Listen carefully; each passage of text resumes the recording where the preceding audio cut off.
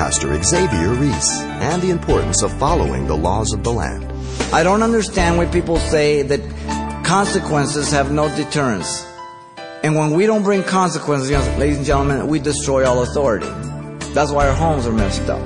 That's why society is messed up. Nobody pays for their evil deeds. We've decriminalized the law, we've protected the criminal, and we have sacrificed the citizen.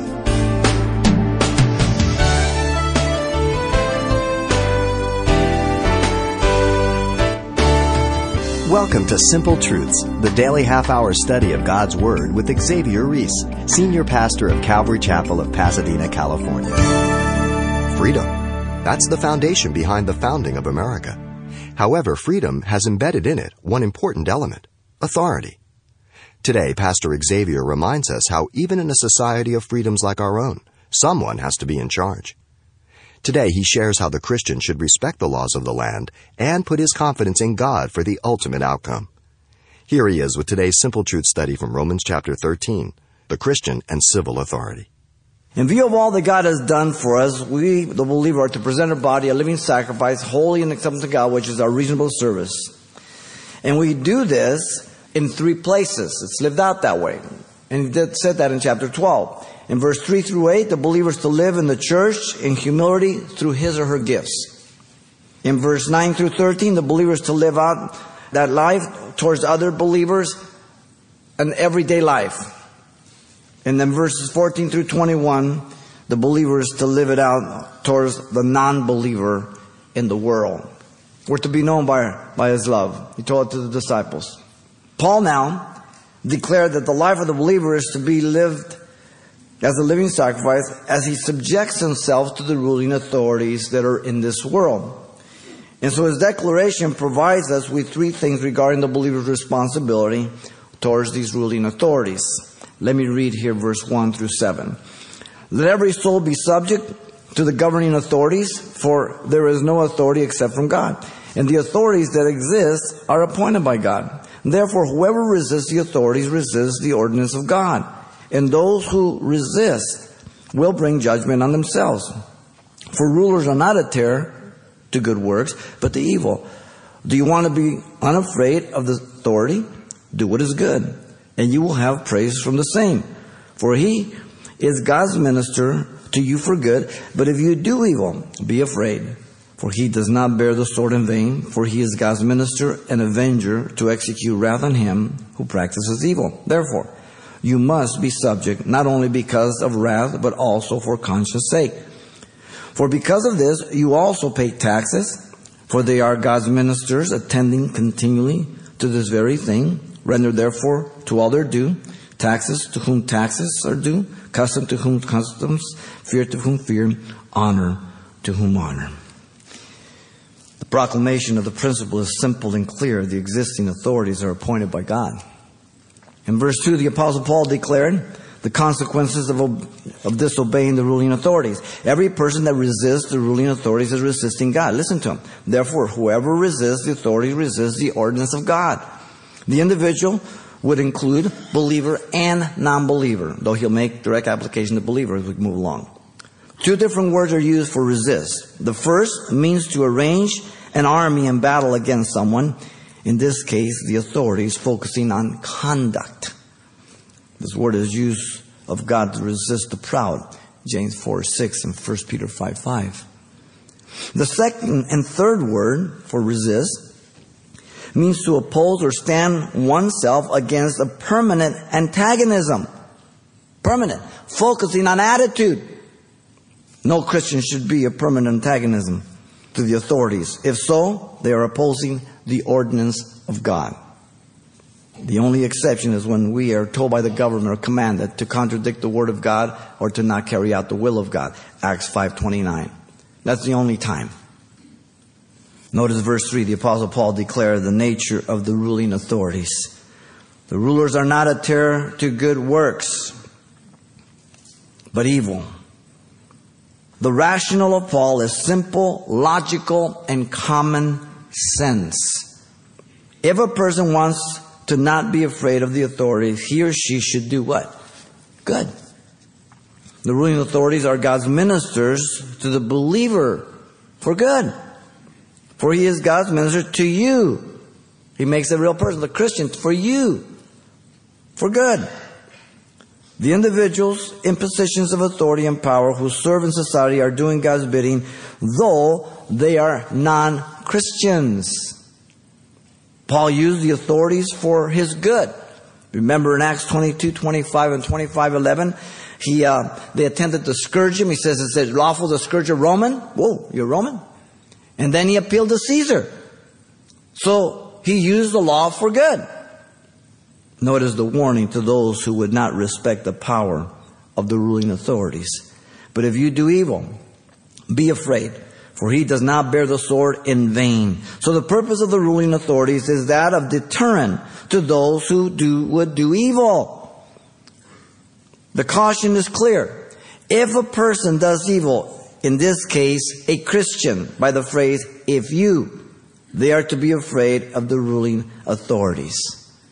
I don't understand when people say that consequences have no deterrence. And when we don't bring consequences, ladies and gentlemen, we destroy all authority.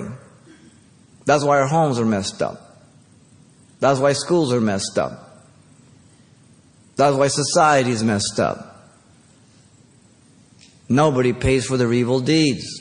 We've decriminalized the law, we've protected the criminal, and we have sacrificed the citizen. The power of the authorities have been given the right by God to the extent of capital punishment. Don't miss this. The phrase, for he does not bear the sword in vain, indicates as well as implies the right and justice of putting a person to death for their crime or crimes by those in authority and power. Not bearing the sword in vain means for no cause.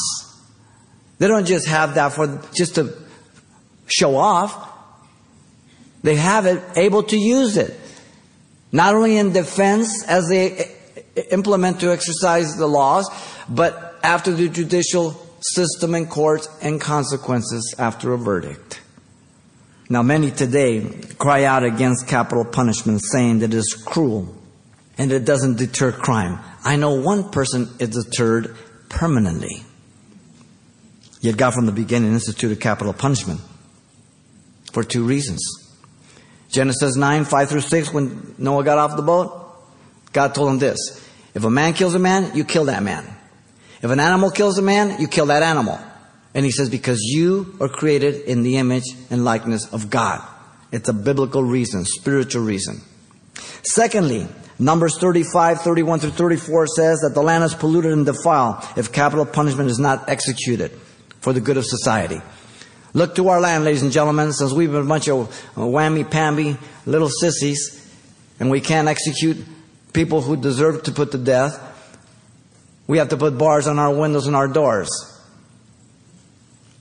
And the criminal has all the rights. The law has definitely been tweaked. Now many Christians attempt to declare that it is unscriptural, when in fact it is a command in principle and allowed in practice in both the New and the Old Testament. Even 1 Peter 2:14 says also capital punishment. Now, I can respect your opinion if that's what you believe, but don't come and tell me that it's scriptural. The affirmation of the office and purpose of those in place of ruling authority. Notice that.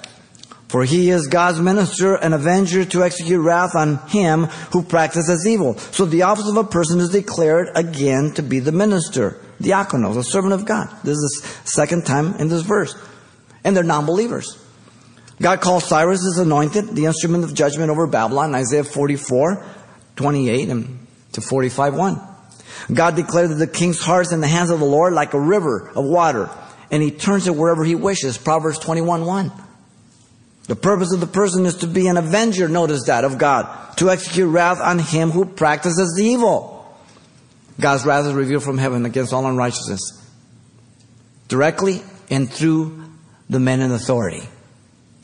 Those representatives of the governing authorities have this great responsibility to those in society, to be true society, to bring the past, the just, and the right thing to do, being accountable to God in judgment one day.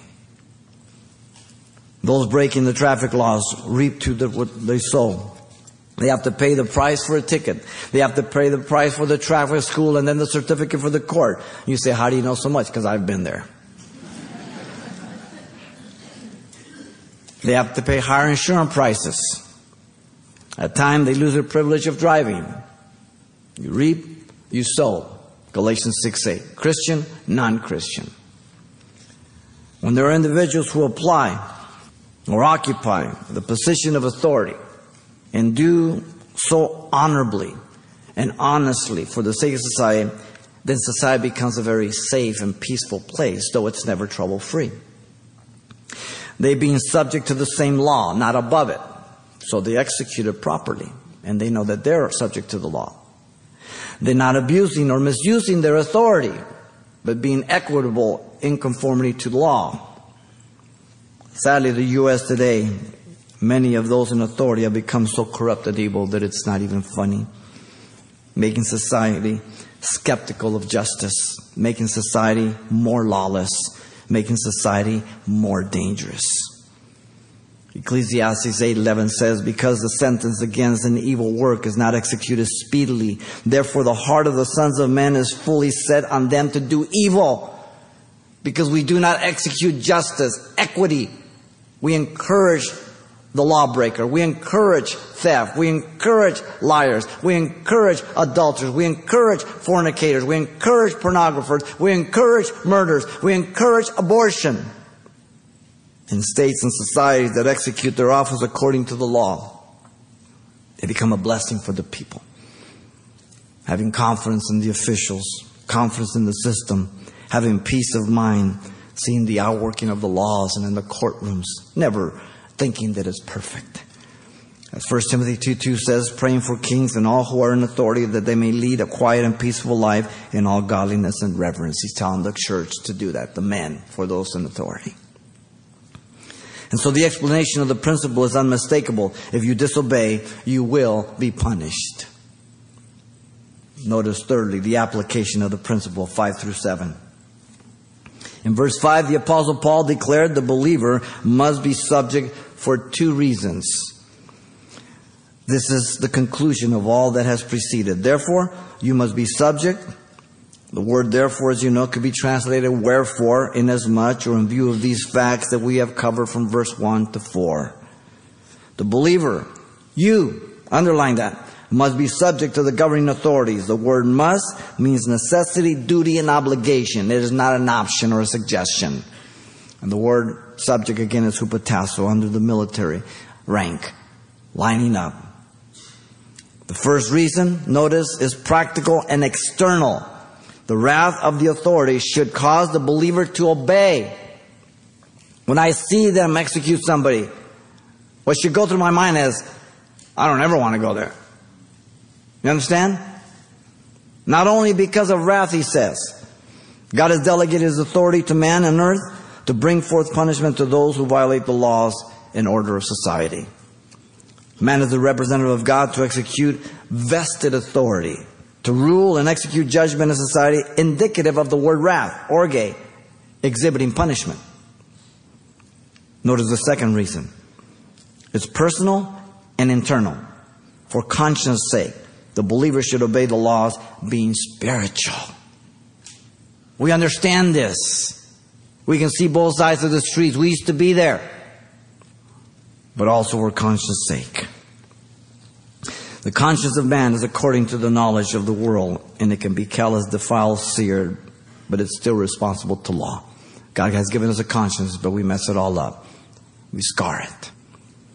The conscience of the believer is to be recalibrated according to the Word of God, where we find the will of God, and we can be more righteous, more just, more obedient to governmental authorities. Not that we don't have the capacity, because the whole passage is the implication and warning to the Christian. Now notice the Apostle Paul declared the believer is to pay taxes for the same two reasons. Verse 6, for because of this, you also pay taxes. In other words, the same two reasons that are given in verse 5 apply to verse 6. The principle and command was given by our Lord Jesus Christ. They asked Him one day, is it lawful to pay taxes, tribute or taxes to Caesar? And He asked for a coin. He didn't even have a coin. Amazing, huh? He says, whose image is on the coin? He says, Caesar's. Then give to Caesar the things that belong to Caesar, and give to God what belongs to God. You can find it in Mark 12:17, find it in Matthew and Luke also. The taxes are for the privilege of living in society and the benefits for the public, and they are not to neglect or protest on the basis of being Christians. Now, we can vote, we can protest, we can petition and all that if we don't like it to change it, but we don't excite an overthrow of government. You understand? That's what he's talking about. The things of God are neither to be withheld as an excuse to be obedient to the governmental authorities. He says, give to Caesar what belongs to Caesar and give to God what belongs to God. Don't rob God to pay the authorities. That's what he's saying. That's what Jesus said. Simple. The authorities are diligent to collect taxes and seek out lawbreakers who attempt to avoid paying taxes. He says, for they are God's ministers attending continually to this very thing. And they are very diligent in this thing. Let me tell you. They are the ministers of God for the third time, he says. The word is different than the first two in verse 4 and 6. The word is liturgios, a public minister, a servant of the state, also used for the sacred service of the priesthood in the temple in Jerusalem. Notice they are persistent in their office to collect and to punish evildoers. The phrase attend continually means to adhere to be devoted and unremitted. And they are, look at 7. The Apostle Paul declared the unbeliever must render to the ruling authorities all their revenues. The price is personal debt. Render therefore to all their dues. The word render simply means to give over, to deliver. It is an imperative command once again, not a suggestion. There's no liberty here. Remember, Rome was the nation that he's speaking in terms of cultural background. So as you start protesting in your mind, Paul is writing under the Roman government. Keep that in mind. The word due simply means that which is owed. The particular is all, no exception. So as a Christian, you're to pay all your taxes, all your dues. Nor does the particulars are for. Taxes to whom taxes are due, custom to whom customs, fear to whom fear, honor to whom honor. Taxes simply means the tributes, particularly annual taxes levied upon houses, lands, or persons. Sometimes that's where it is. Customs means taxes at ports of entry for bringing goods brought abroad in another country. So if you go abroad, you buy a diamond ring, some watches, don't sneak them in. Fear, phobos, in reference to the consequence of violating the tax and custom laws. You better fear. Honor means respect given to those in authority. Again, keep in mind, who is it that Paul is writing in terms? Rome. Now, in the United States it's pretty bad, but we still haven't gotten there. But we're pretty close.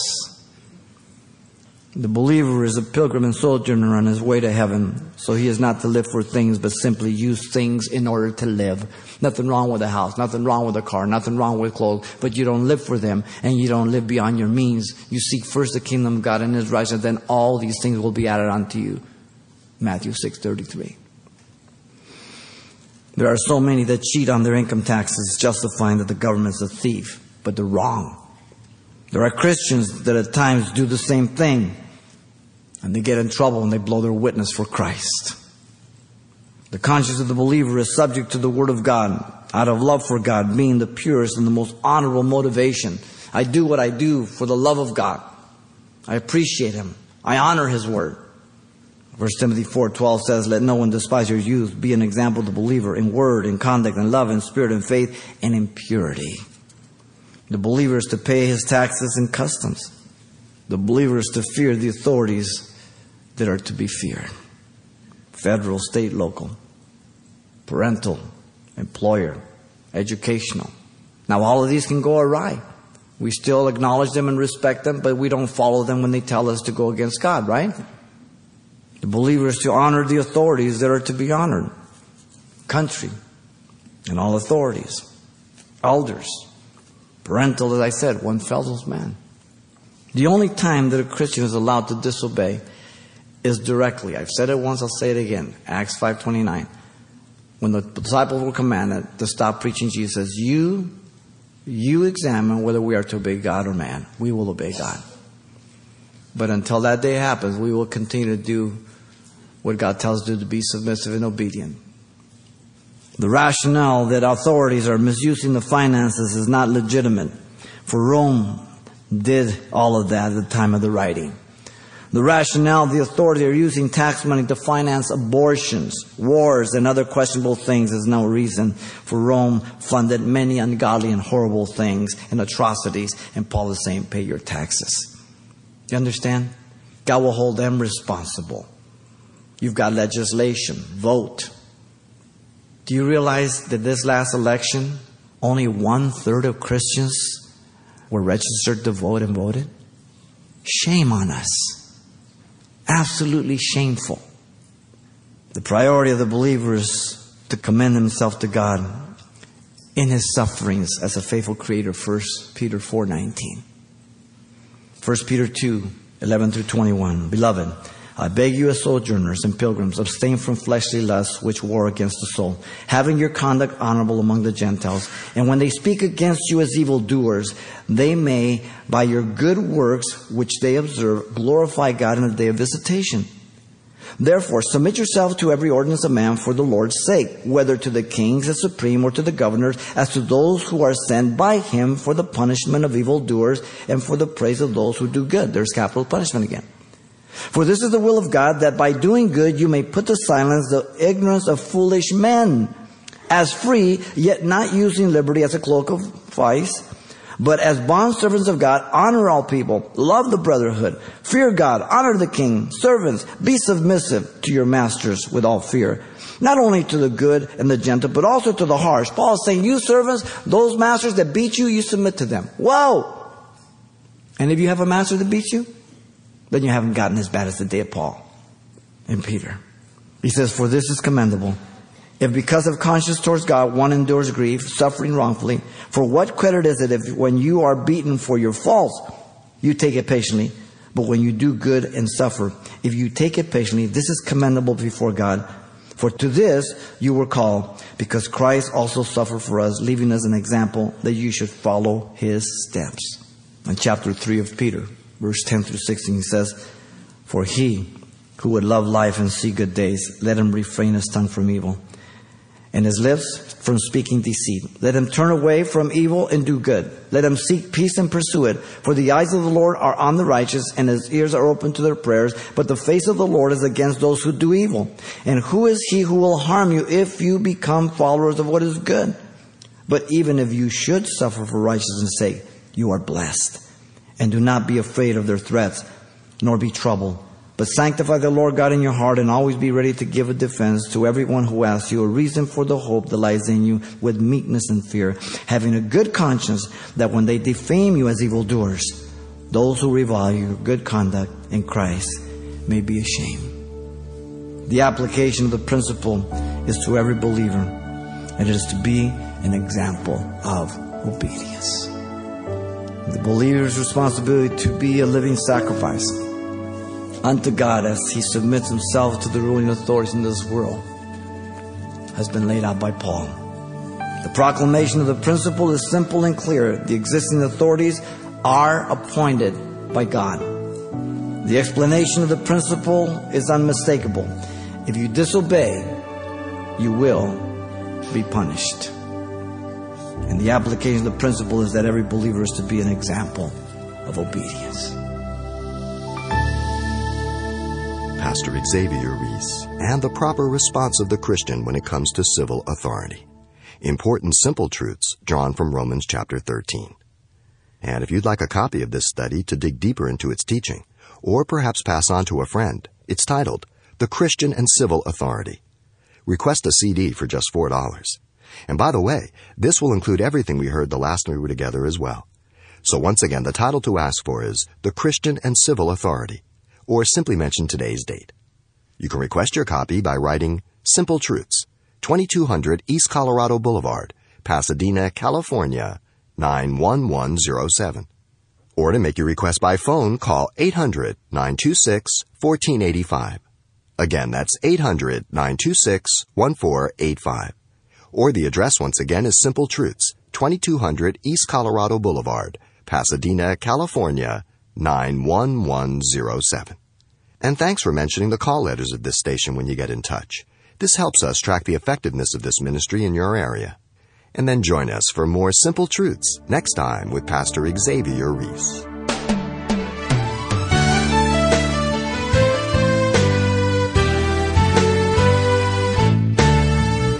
Simple Truths with Pastor Xavier Reese, a daily half-hour broadcast, is a radio ministry of Calvary Chapel of Pasadena, California. www.calvarychapelpasadena.com.